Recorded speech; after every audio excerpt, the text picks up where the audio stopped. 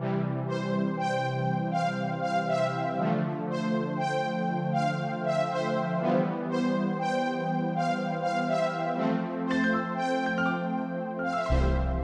and welcome to the Challenge Solutions podcast. My name is Caitlin. I'm joined by Cole and Macy, and today we're going to talk about cooking. But before we get into that, I just need to issue a warning to all voiceover users to never, ever, under any circumstances, open the Zoom app launcher because you will not be able to close it. I have it on my screen and it's just chilling there because I can't get rid of it now. So yeah, keep that in mind if you ever host a Zoom meeting. Also, just a heads up, we're all coming in from classes. Finals approacheth in 2 weeks, 2 and a fraction of a week. Yeah. So we're all very delirious. So apologies in advance for anything that comes out of our mouths in this podcast. Also, to clarify, what Caitlin is referring to is the button was called apps, wasn't it? Yeah, apps button. Yeah, apps button in the Zoom app. She clicked it. She got stuck in a slideshow, and that was about 15 minutes ago, and we are just now starting this. So don't do it. It will not be good. It will ruin your day. In full disclosure, Macy was the one that suggested we click it. She Look, was. don't tell me there's a button there if you don't want me to advise you to click it. Anyway, with all that being said, the holidays are coming up and those usually involve a lot of cooking. And Especially while we're not necessarily going to talk about holiday cooking for this entire episode, that has sparked us to discuss cooking and general kitchen usage tips and tricks as blind individuals. So to start us off, we are going to each share the story of our worst cooking fail. Cole, do you want to start since you have probably the least dramatic cooking fail of the three of us? Yes, I certainly felt dramatic at the time, but it's not necessarily just a cooking thing. It's more of a, I guess, kitchen in general type thing. But when my cousins moved in, they started drinking tea, and then we got gallons of tea, which I was not used to at this point because they had just moved in and I was tired. It was 3 a.m. and I wanted chocolate milk, as you do. And I walk in, I open my fridge, and I just grab the jug, where the milk's supposed to be, pour it into a cup, put some Nesquik in it, stir it around. I'm all happy. And then my hopes and dreams were crushed when I sipped chocolate tea.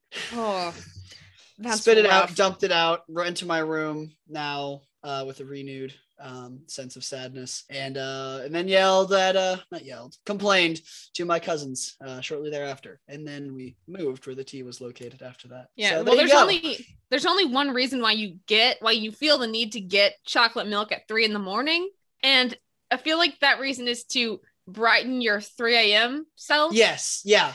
So when you're going for that, and then you try to chocolate tea. Yeah. I actually had a similar situation once where I was making hot tea in my Keurig. So I just put the tea bag in the cup and let the water run down on it. And I was trying to calm down and have sleepy time with my hot tea and everything. Okay. And I forgot to check and make sure there was not a coffee K-cup in there. So I made my tea as old, nasty, coffee that was left in the pot. Ooh. Poured over That's the tea bag. worst. It was disgusting. Also, I think I did it twice in a row.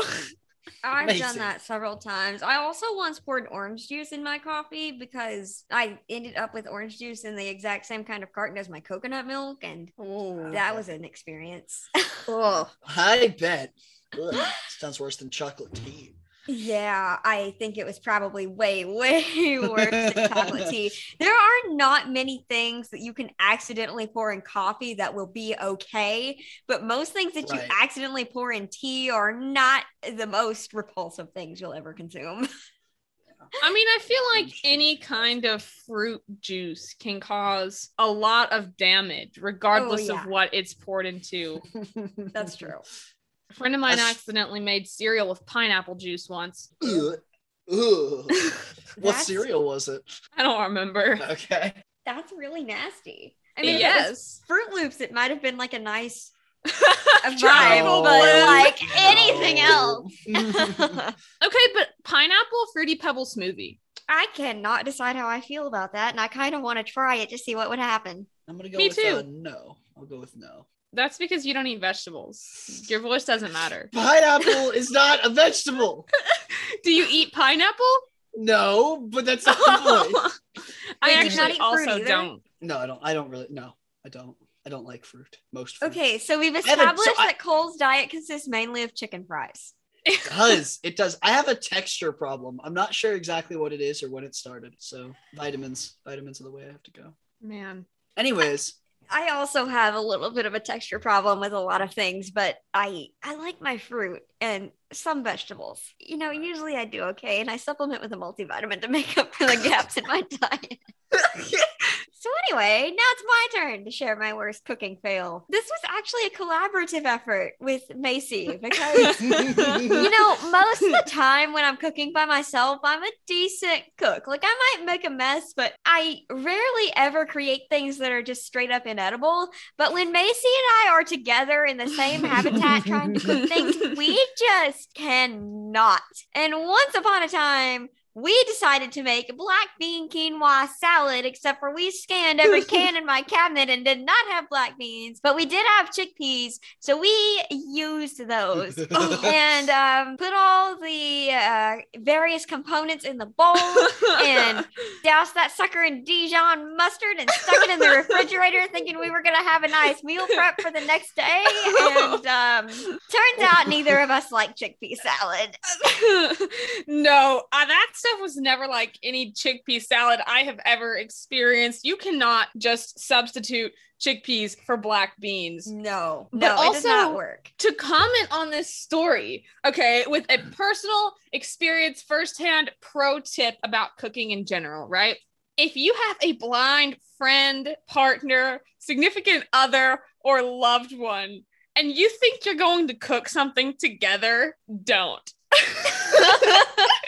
Hey, I think this primarily applies to like two blind people. Yes. No, yes. No. If you I'm so sorry. This came out very wrong. If you are sighted and you like cook with obviously a blind person, a sighted person, but if you are blind and the other person is also blind, because like we have almost dumped hot water on ourselves because I ran into Caitlin, almost walked into each other with knives, almost poured carrots in the wrong pot, almost washed dishes with the sink that the strainer was in with like noodles in it. Oh no.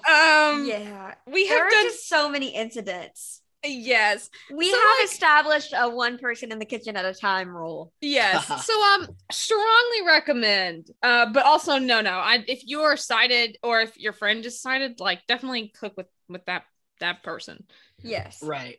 It sounds like two blind people cooking together is more of an adventure than it is a way to get good food. Yeah. I mean, there's a lot of like communication that has to go into it. Like you have to for sure be able to tell the other person what you are doing like every step of the way, especially if you're transporting hot or sharp objects, and then they also have to listen and remember that stuff and also carry out their task while you're carrying out your task. And there's just a lot of different moving parts that goes into that you don't necessarily have to deal with if you are cooking with a sighted person, because they can just see and you don't have to say, hey, I'm putting a knife in the left-hand sink. And so I mean it can be done, it absolutely can be done, but it's usually more of a hassle than it's worth. Just let one person do the chopping and then you do the cooking. And a little tag team, like one person runs out, like high fives them, the other subs in.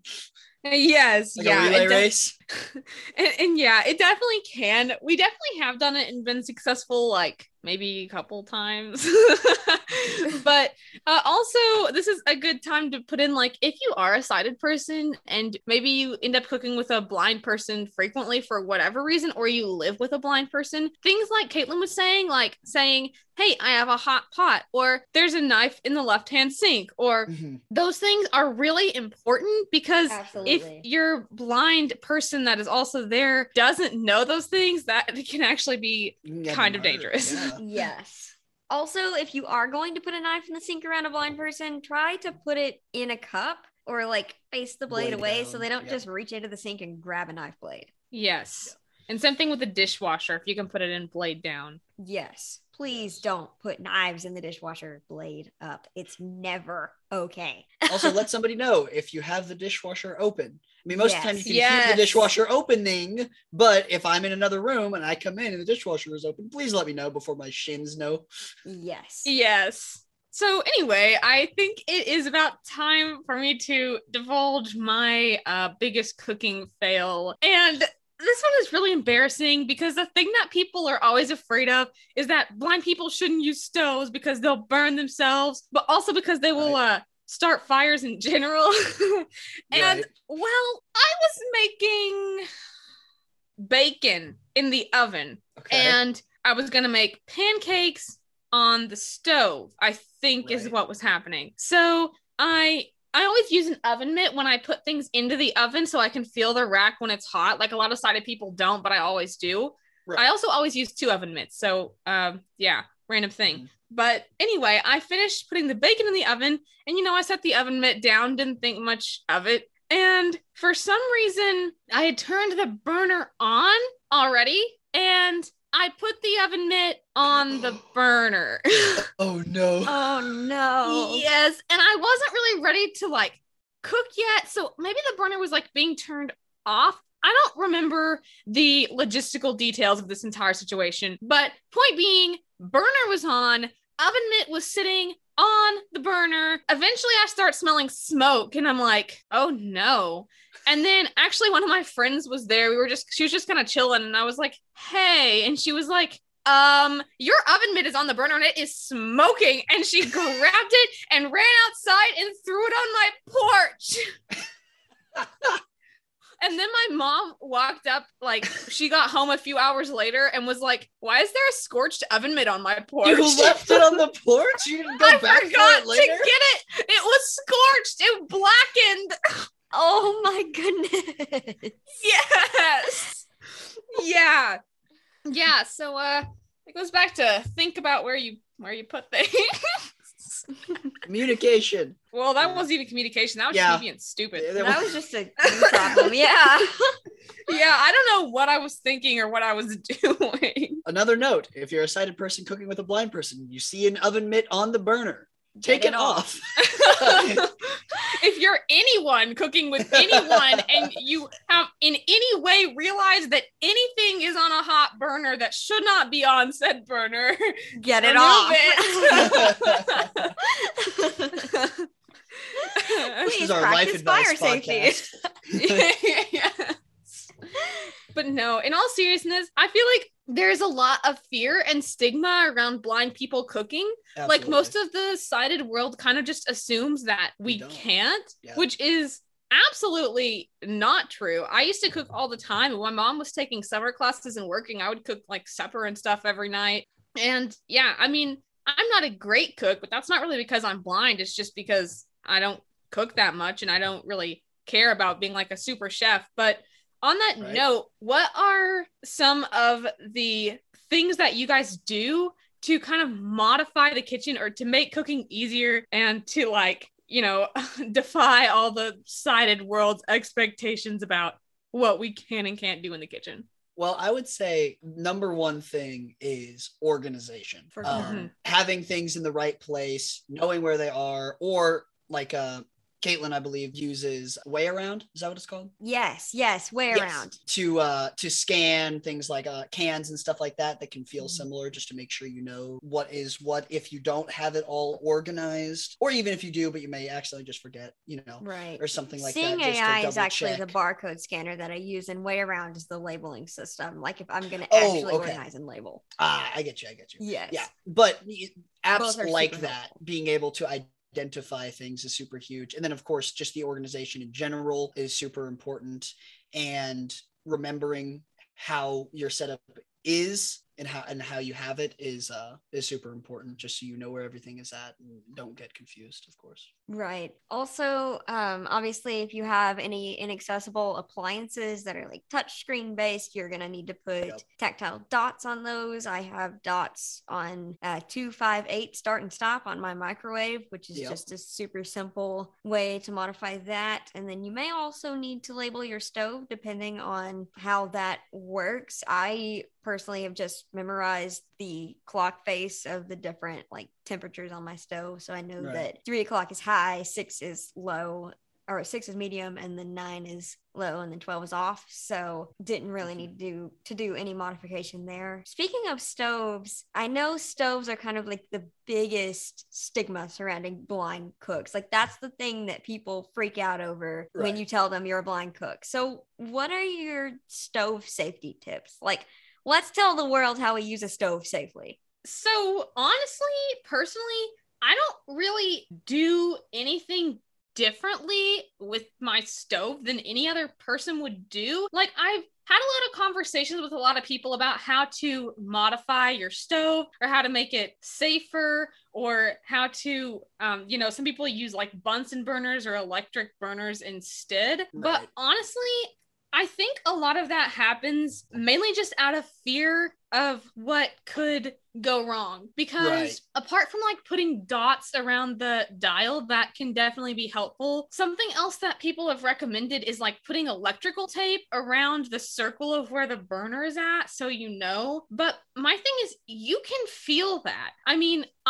when I'm cooking something, to know if my like pot or pan is on my flat glass top stove, you can run your hand around the outside of the pot just slowly, and you're gonna feel if heat is coming out around the edges. So if you have a ton of heat coming out on the left side, then you know that you probably need to scoot your pan or whatever you're cooking in over to the left some to put it in the middle of where the heat is. There's nothing on my stove or about my stove, anything I've put on it to make that any different. I've also cooked on stoves with raised burners, which are actually, Caitlin's are like that.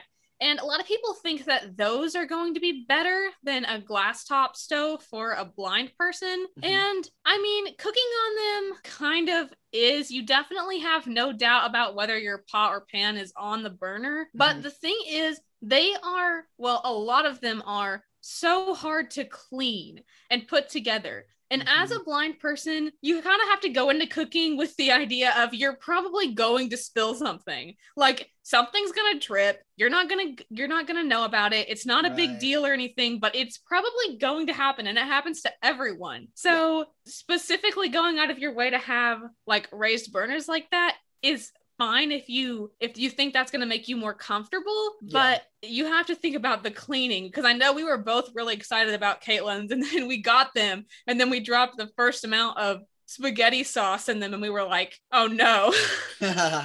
Yeah, I was very excited. I grew up with a glass top stove, so I was really excited when I moved into this apartment and had raised burners, and they're not as nice as I thought. I really hope my next habitat has a glass top stove, because I'm kind of over these. You definitely can tell when your pot is on the burner, but it also kind of makes it more unstable. Like, it's easier to tilt the pot. And then also, like Macy said, if you spill anything in those burners, cleaning them is an absolute nightmare. Like, it's fine if it's just on the surface and you can wipe it off, but if it gets down in the burners to the point that you have to take the grates out and wash them, putting those back in is next to impossible as a totally blind person, because there's no, like, you can't put your hand in there. There are electric sockets, and you can't align the prongs independently, and it's just bad. So do not necessarily recommend having a raised burner stove. Like, if you have one, you'll be okay. Like, you're not gonna do serious damage to the point that you have to take your burners out on a super regular basis. Like, you gotta make a pretty big mess, but it is really annoying when you do. So like Macy said, I also don't really do much to modify my stove. Really, the biggest safety tips that I have, just because you do kind of have to like make sure you're not gonna get things caught in anything or like burn yourself or get things on your burner or on your pot to start a fire is to roll up your sleeves. Don't have really long, loose sleeves if you're going to use the stove. And put your hair back if you got long hair. Like I've got almost like waist length hair, and I always make sure I've tied it in a knot before I use the stove, because the last thing you want is to set your hair on fire using the stove. So just general common sense tips that really Sightwing should also be following, but make sure you do that. And then I also recommend getting cookware that has stay cool handles. They're basically just, I think it's silicone over the handles so that handles themselves don't get hot. That way you can keep a hand on the handle of whatever cookware you're using and not worry about burning yourself. And it's super easy to stay oriented and just pick it up off the burner when it's time to remove it without needing oven mitts or pot holders or anything like that. Right. For sure. I think some of the main things is not really issues with the stove. It's just things that kind of you do with it, like having, the right cookware and stuff like that, and making sure that you're not going to have anything that's loose or going to catch on fire. It's not really as much of an issue of the stove itself, really. And sure, you could put electrical tape around where the burner is, but that's just if you need to and if you feel comfortable about it. So. Right. At the end of the day, you can do whatever you want to do to make yourself feel the most comfortable when you're using the stove.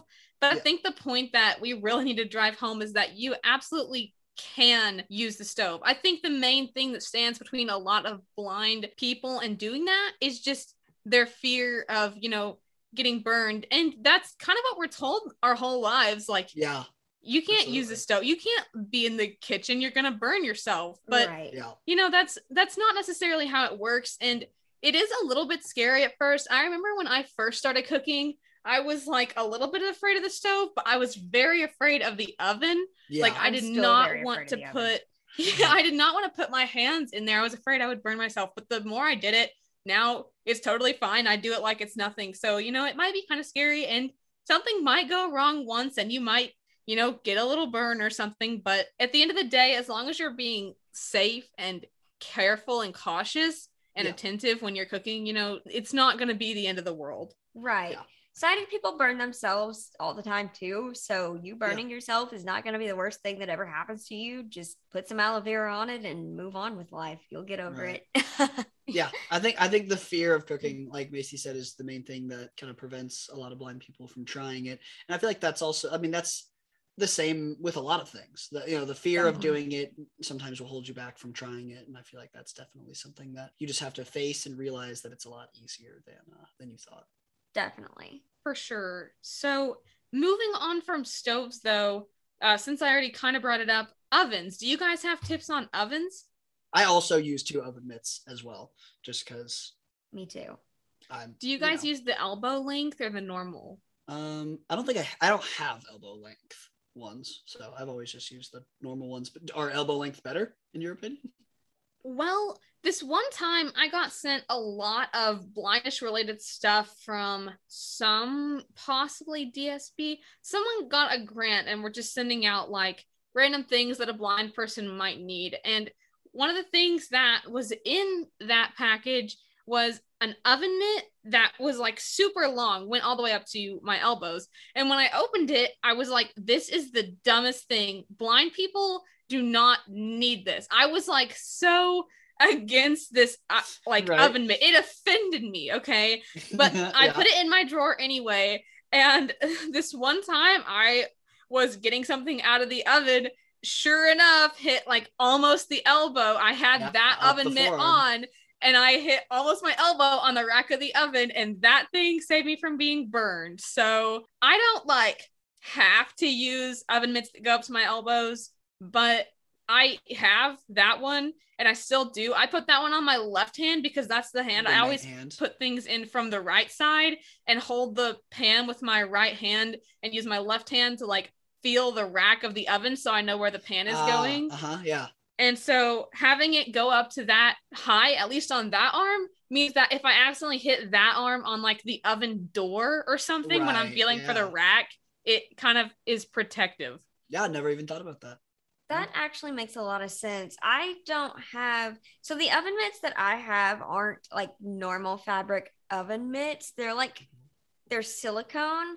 Yes, I have some of those. Yeah, those are actually really nice because they're sturdier and you can get, like, you're not having to grip as much. You just kind of reach in. It's like tongs on the end of your hand. Okay. Yes. If that makes any sense. So I really like them, but they also can be kind of hard to grip, which can be annoying depending on what kind of thing you're trying to take out of the oven. So I don't know how I feel about them. Those are just the ones I have and they get the job done. So I have not bought more. I typically don't use a full-sized oven though, not because I can't or don't want to really, but because my oven in this apartment is totally inaccessible. It has one of those weird capacitive touchscreen things. And when I put bump dots on the buttons, they don't work anymore. So I have not jumped through the hoops that are going to have to be jumped through in order to make that oven work for me. So I just use a toaster oven for everything, which works out because I'm one person and don't do that much oven related cooking. So that's super nice. And the toaster oven is actually really nice because then you're not reaching like as far, especially for me. I'm a short, tiny human. So it's nice to not have to reach like as far into a hot thing to get a hot thing out. Yeah. And the toaster oven that you have also talks, right? It does talk. And I thought it was going to be super nice when I bought it because I didn't want to have to deal. Like, you can buy just a normal toaster oven with a dial and put tactile tape and dots and stuff on it, and that'll work perfectly fine. But I thought it would be really nice to be able to be super precise about setting my temperature and like be able to have it report how much time was left and all that. And it is really nice. Like, I really do appreciate being able to see how much time is left and the exact temperature and all that. But it also sounds like a blindy product. Like the voice in that thing is awful and you can't speed it up or slow it down or change it. And it truly does sound demonic. Just keep that in mind if you are gonna buy it. It's nice, but also not nice in a lot of ways, and it's also very expensive, as a lot of blindy products are. So if you care more about saving money than you do about being able to see the time left on your oven, just buy a normal toaster oven and put dots on it and you'll be okay. Where did you buy that one? It came from Blind My Smart, I think. I'm not sure the company that modified it. It's just called Black & Decker Talking Toaster Oven. Okay, so yeah, if you're interested, you can probably Google talking toaster oven. I was just curious. It's the only one that comes up. I'll try to find a link and put it in the show notes. Cool. Yes, but she is right. I don't know what I was going to say. If you, have you ever used a TI-84 talking calculator? The voice in that oven is very similar to the voice in that calculator. Yes. And you think that that's fine until that thing is preheating and it goes 400 degrees and you're not ready. Yep. That's pretty fair. So moving on from like the big and bad appliances that everyone's like, you shouldn't use. I know that obviously we all can use those things, but sometimes it is a little bit of extra work or we're just not feeling it. So I know we all kind of use, well, actually, I guess Caitlin's really the only one because I live in a dorm right now and Cole doesn't, but Caitlin uses an air fryer a lot, and I do when I'm there, and I had one at my house before I moved. And I feel like that is the way to go if you're not quite ready to use the oven yet, if you don't feel comfortable with it, or if you just don't want to have to deal with it.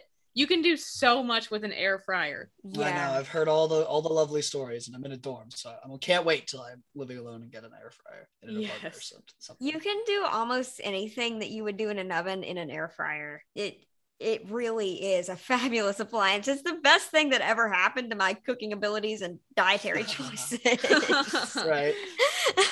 It's super easy. You just have to, some of them are touchscreen and those are bad. They do not work. And then some of them have buttons that light up and those are annoying. But you can get some that have dials, one dial for time and one dial for temperature, and you just put tactile tape around it and it's super easy to use, and you can feel the timer dial counting down because it turns further as it goes, which is really nice. And then it's just a basket. You dump your frozen whatever's in a basket or fresh vegetables to roast or whatever you happen to be air frying, and stick it in there, shake it every once in a while, and then when it's done, you literally just up in the basket over a plate, and there's no oven mitts or tongs or direct handling of hot objects required. It's really nice. Yes. The other thing that was really good for my cooking abilities when I moved into my own apartment is a George Foreman grill. Oh, yes. Cleaning that thing is absolutely awful, but it makes cooking like burgers and chicken breasts and different things super easy. And even making like grilled cheese. I make grilled cheese on the George Foreman grill now, and it's the best thing ever. Yes, I stole one of those at Dirty Santa one year from my uncle, and everyone was like, what? Why? And I was like, this is going to change my life. Mine was also like $15 on Amazon. It's just a little George Foreman like panini press type situation. And it is seriously fabulous. You just plug it in and it heats up and grills. It's great. Yeah. So if you've ever tried making like grilled cheese or burgers, either one, or really anything that requires being flipped on the stove, I think the question of the century is, when do I flip it? You know, with the exception of like eggs and pancakes, because those are lost causes.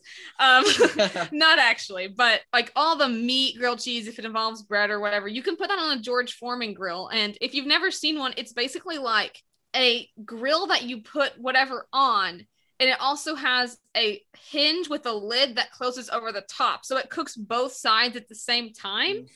And you don't have to flip anything. You just have to know how long to put the thing on the grill for. And it is very nice, except for when you cover it in grease and then you have to try to clean it because it is really bad to clean. Yeah, it is absolutely awful to clean, but it's worth it because it saves you from having to flip things or deal with the stove/oven or whatever you happen to be cooking or needing to deal with. Also, pro tip, I recommend removing things from the George Foreman grill with tongs, because you can just pick up the lid with one hand and grab whatever it is with the other hand and the tongs and transfer it to a plate and never have to touch anything hot or deal with any oven mitts. It's fabulous. Yes, and you can also use a spatula for things like burgers that you can't necessarily get tongs under. Oh, I can get tongs under a burger.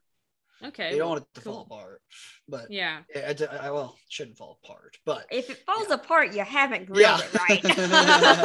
If your burger disintegrates upon removal from the grill, you have not done your job correctly. I have a small pair of tongs that has silicone grippy things on the end, and they will slide right under anything on that grill and grab it really nicely. They are fabulous. They were like $3 at the kitchen store in Branson, Missouri.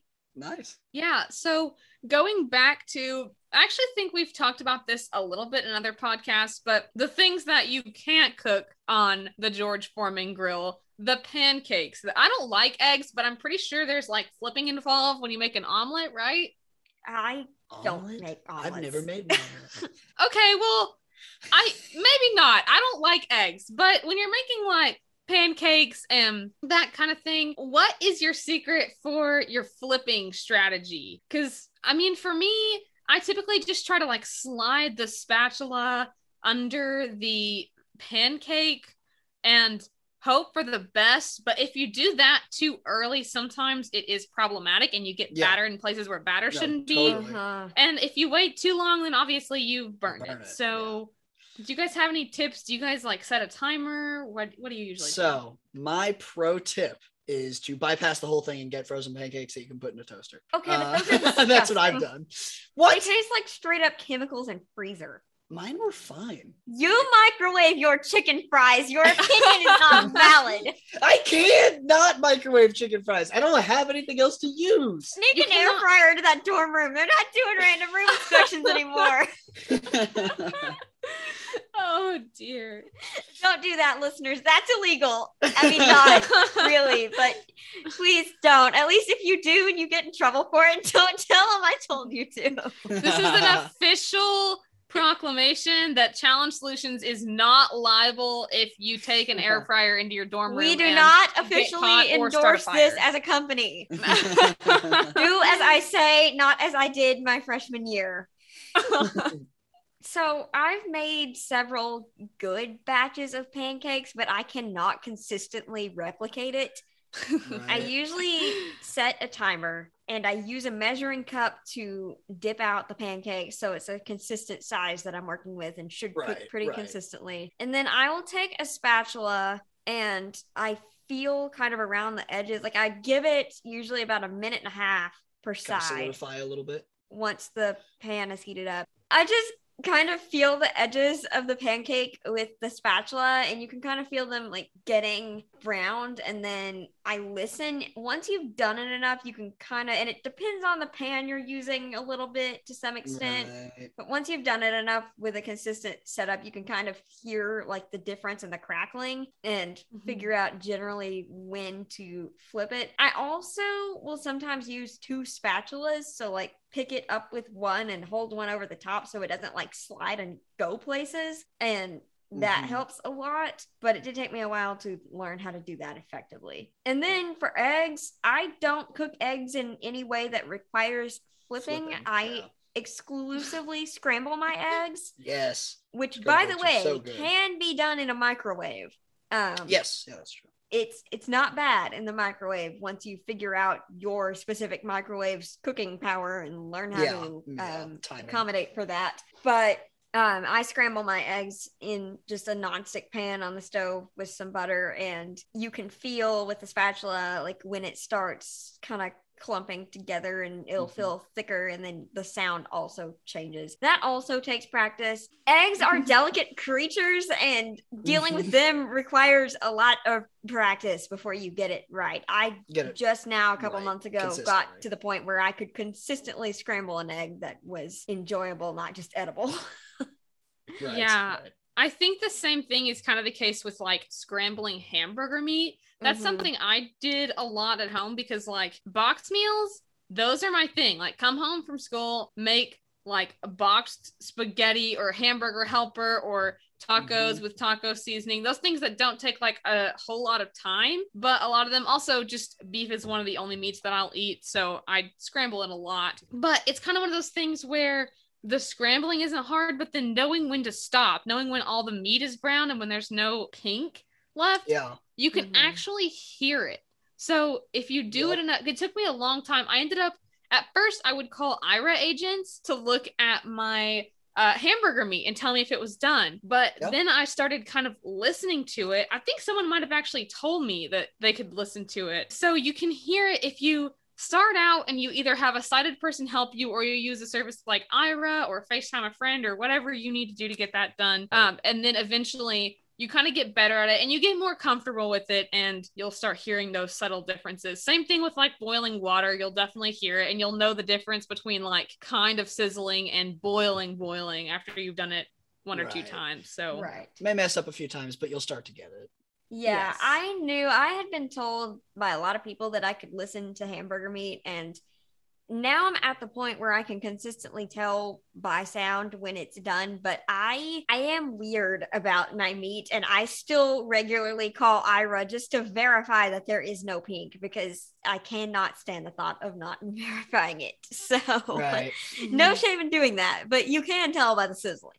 Yeah, do whatever you're comfortable with, as most anything in the kitchen. Yeah, for sure. And also with things like whole cuts of meat, like chicken, steak, things like that, if you're cooking those, I actually took a food safety class in high school that went over all the temperatures that those things are supposed to be at. I don't remember every one of them now, not gonna lie. But the things that I cook, like chicken, is supposed to be at 165 degrees, and at that point, if it reaches that temperature on the inside, it is safe to eat. So I have a talking meat thermometer, and I can just put that into like the piece of chicken or whatever and know. That's something that you're going to want to have someone help you with. There's like a certain way that you should put it in, and you put it into the thickest part of the meat. And it's also a strategy, you're going to have to work out the safest way for you to do that. But it's definitely an option if you're kind of like, okay, but sound is not enough. You can find those temperatures online and have someone help you. And I think Braille Superstore has talking thermometers. Correct. Yeah. Interesting. So do MaxiAids and APH, I believe. Also, while you're on one of those websites buying your meat thermometer, you should definitely grab some Braille measuring cups, because you're obviously going to need those for a lot of reasons. There's basically one type that you get, and all the websites have the same ones.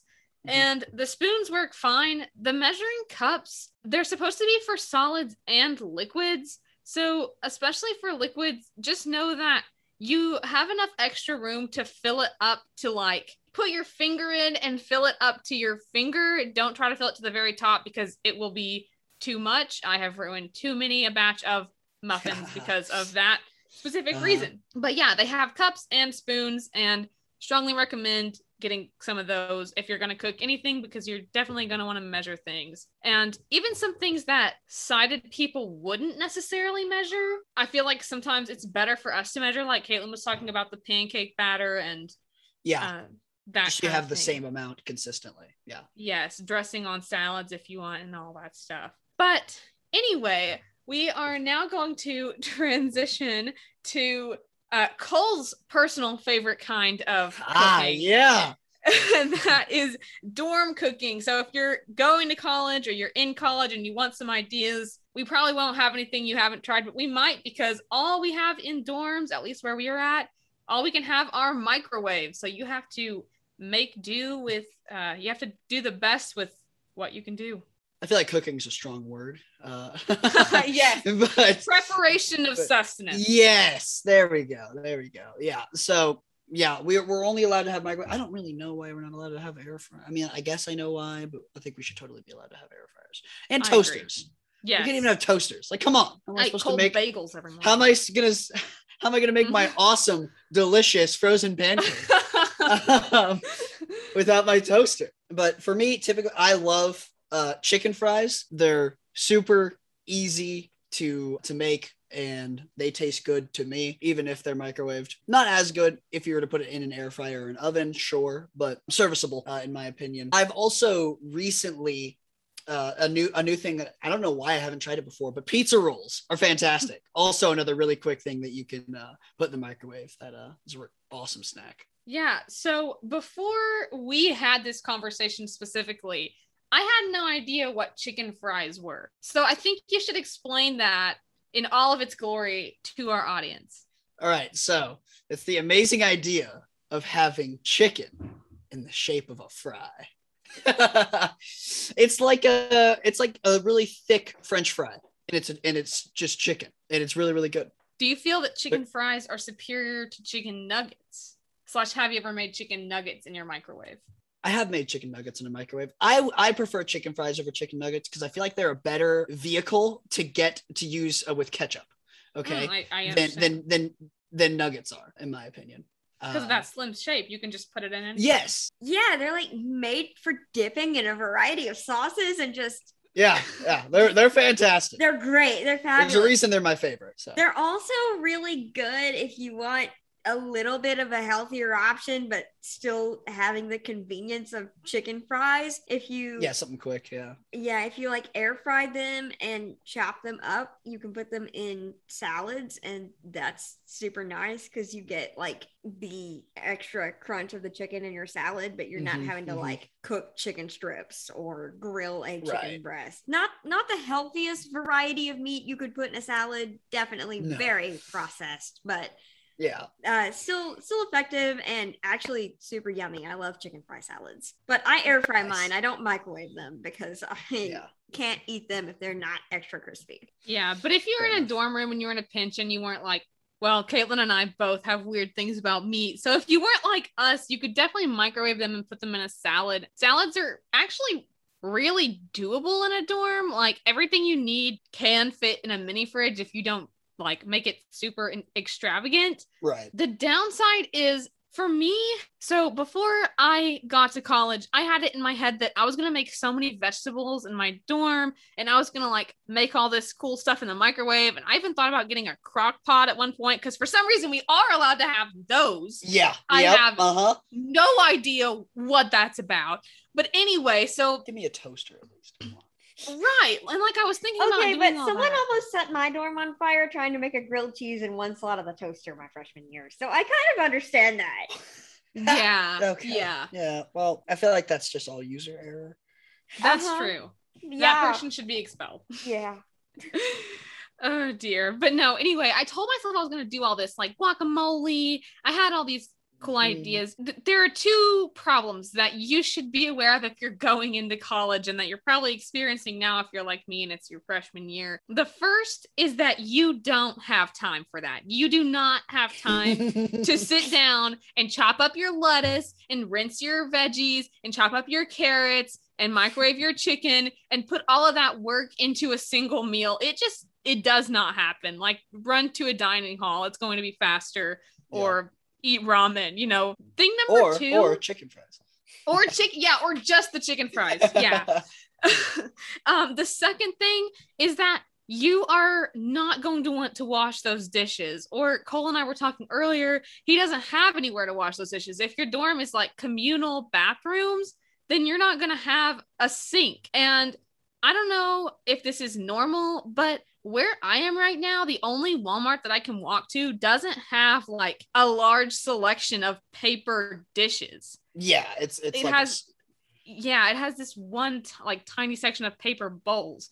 And so you're not only not going to want to put the time in to make the food, you're also not going to want to put the time in to wash those in your bathroom sink if you're lucky enough to have your own bathroom sink, or right.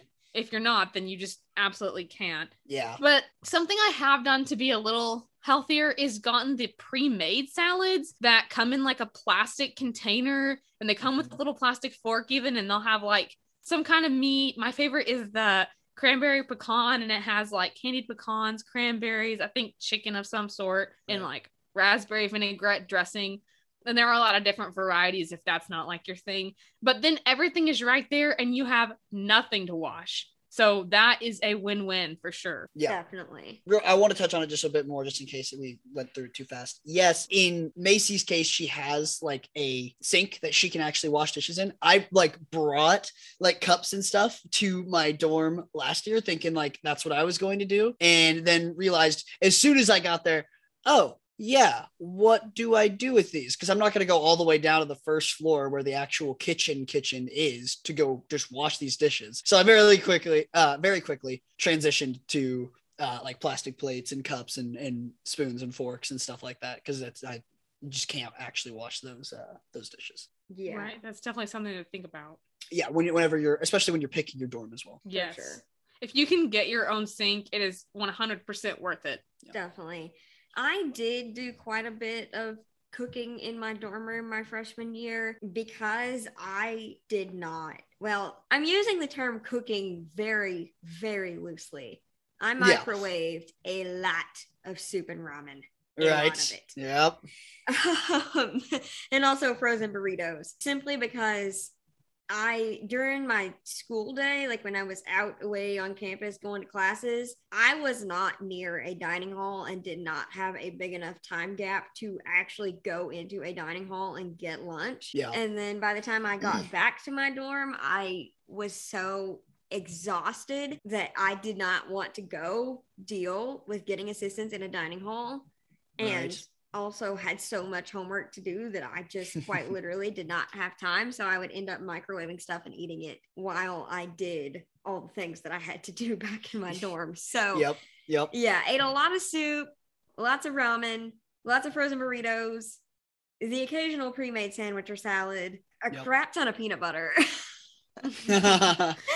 So much peanut butter. Lots of protein bars. And then every once in a while, when I would get super just sick of everything and felt super industrious, I would make things in mugs.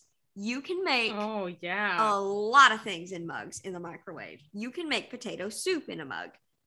You can make macaroni in a mug if you get sick of the macaroni cups that are pre-made and you want macaroni with real cheese. You can make mug cakes and all kinds of different things. Google recipes in a mug, and there's probably a mug recipe for just about anything you can imagine. So if you are really dedicated to actually cooking in your dorm and then washing those dishes afterward, then that is an option. You do kind of need to like eat all of the stuff in the mug or whatever when you make it. Otherwise, you will be scraping it into a trash bag because you can't put it anywhere else. And then you're going to have to transport said trash bag. So like, if you're going to do this, be dedicated to eating all of it and not epically failing and creating something inedible that's going to smell. So Right. Yeah. yeah.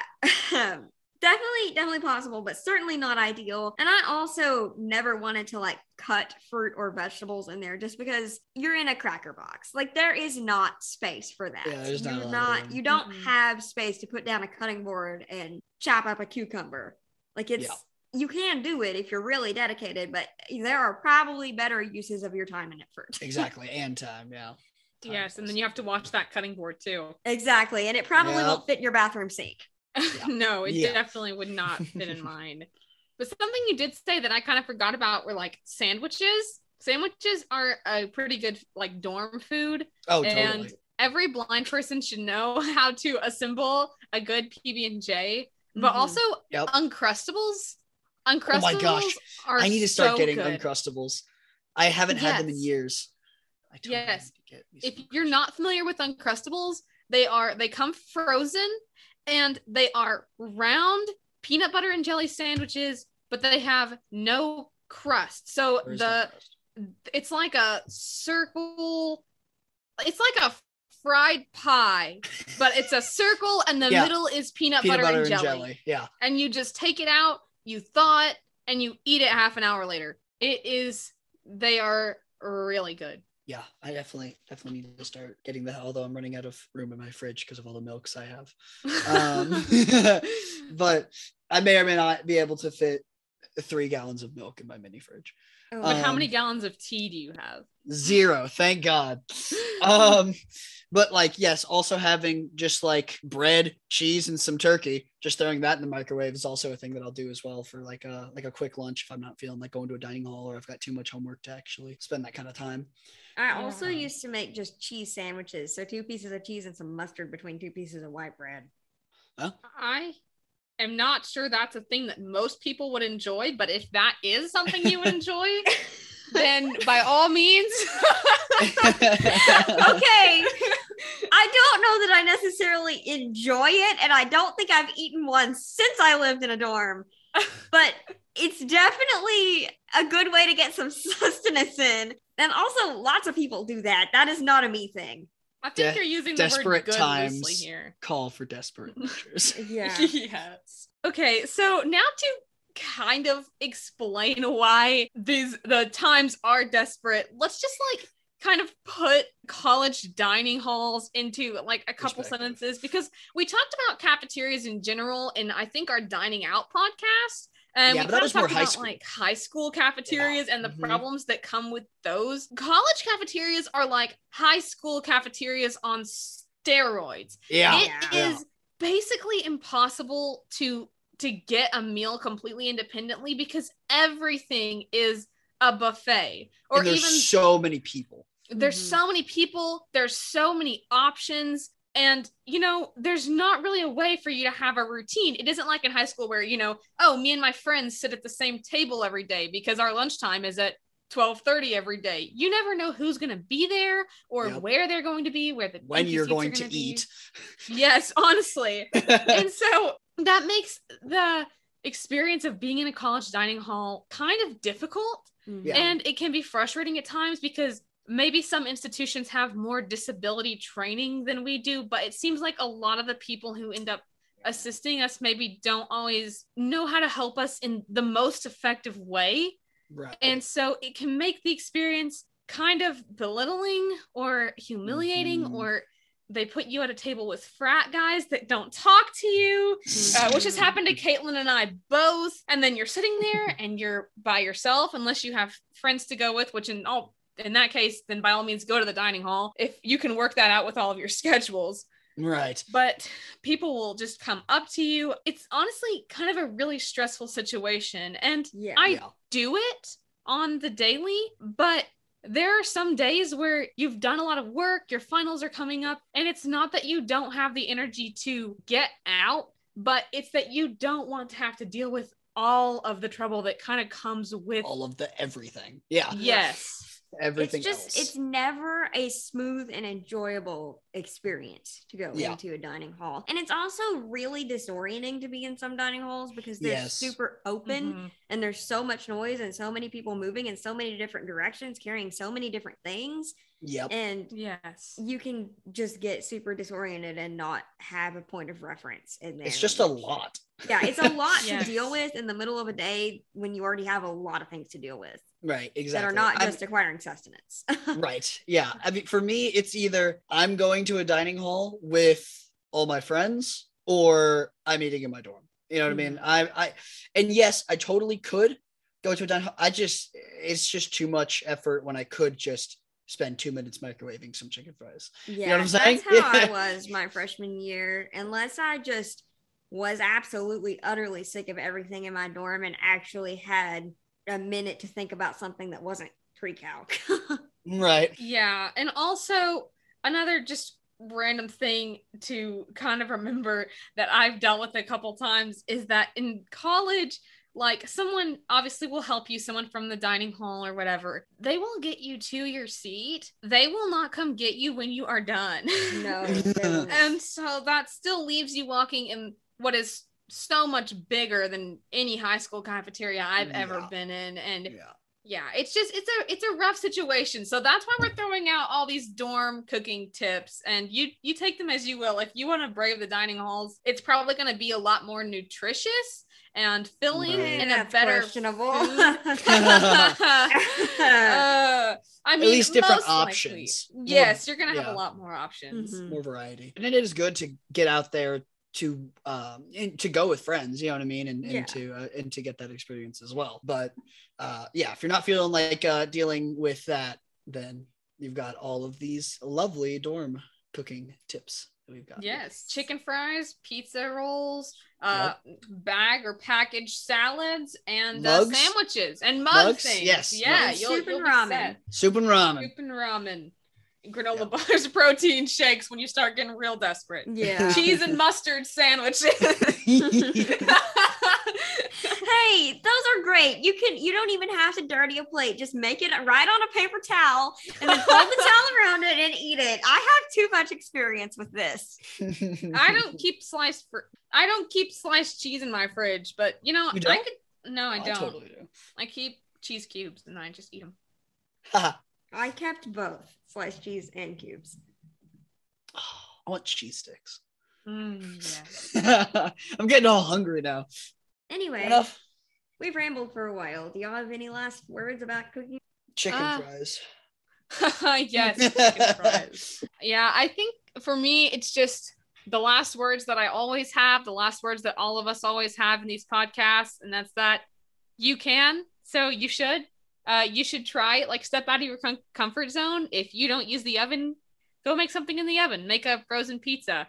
If you've never cooked at all, use the toaster, use the microwave, use the air fryer. But I encourage you to, get out there, try something you haven't tried, make something yummy. It'll be a good time. Yeah, you even get rewarded for trying it. Yeah, because good food. Well, that's only if you're successful. Well, that's true. That's true. That's true.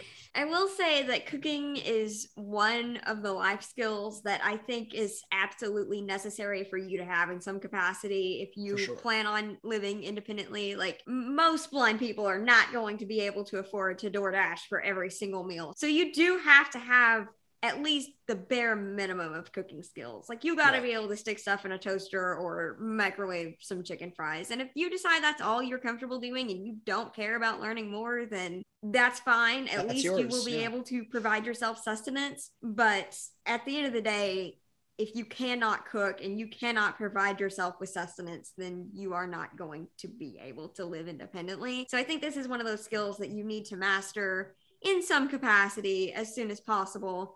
And if you're a parent or a TVI, or you have any sort of connection to any blind person in your life who doesn't know how to cook and wants to be able to live independently, then cooking is one of those skills that you need to start teaching and exposing them to in some capacity as early as possible. Like, even if you've got a blind child, let them mix the cookie batter and let them put the cookies on the cookie sheet and just have that experience. And if they don't do it perfectly, that's okay. They'll get better every single time. And giving them that experience is only going to help them later in life when they actually have to cook for themselves in their college apartment. So For sure. Yeah. Cooking is almost as important as teaching advocacy skills. It's super important. It's up there. Yeah. Cooking, advocacy, and mobility. Yes. Yes. And technology. Yeah. Yes. Oh, yes. Technology. And The social big skills. 4. Okay. Fair enough. Big 5. So, alrighty. Well, I think that about wraps us up. I think so. Like a good burrito. Yes. I get it. So anyway, we are going to stop now.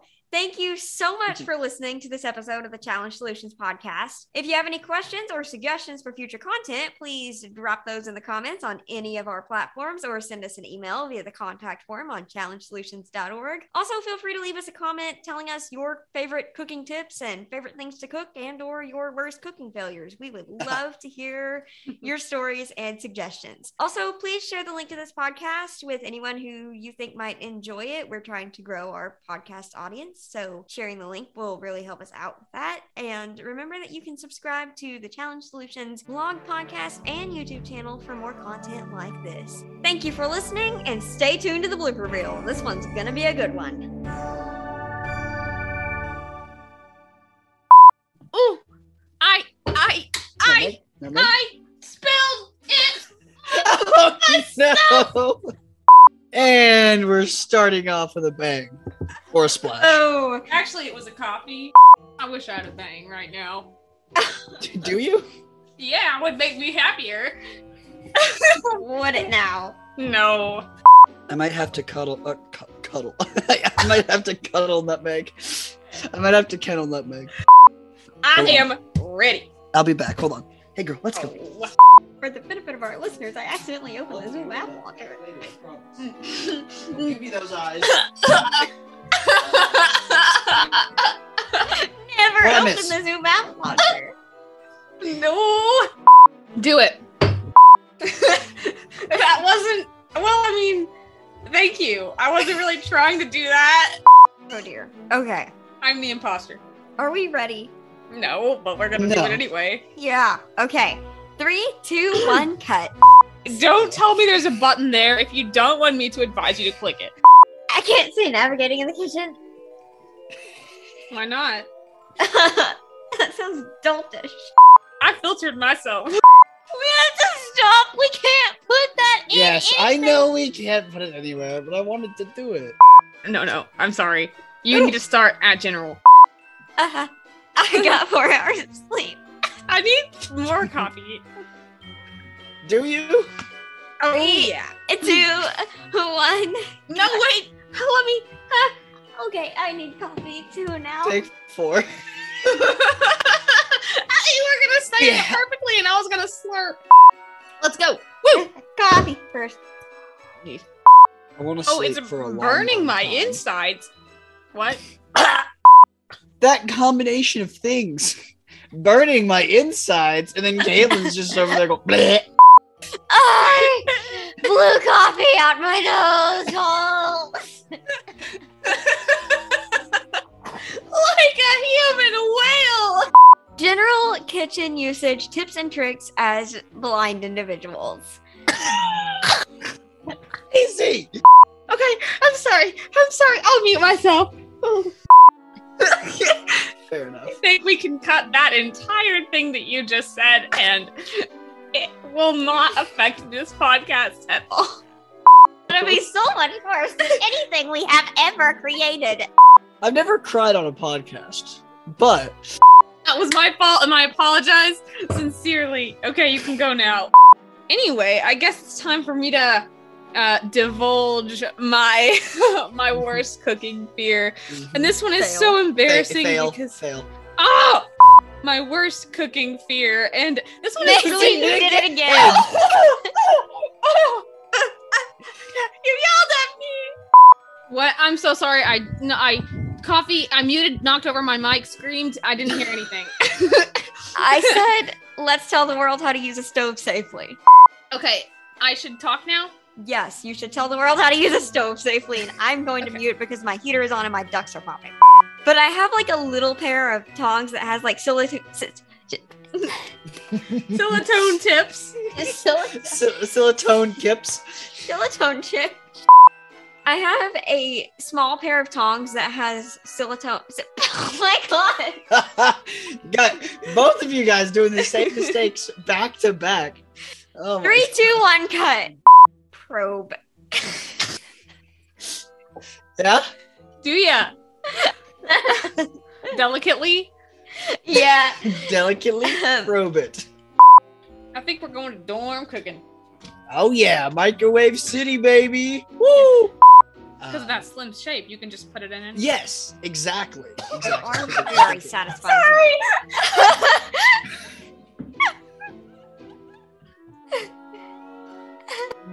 What just happened? I don't know what you need to say. But you need to go back, and I need to not say that again. Okay, I have to outro now. Oh Yeah. no. You're good. Everything just left my brain completely. Thank you for watching and stay tuned Listening. I thought you had it.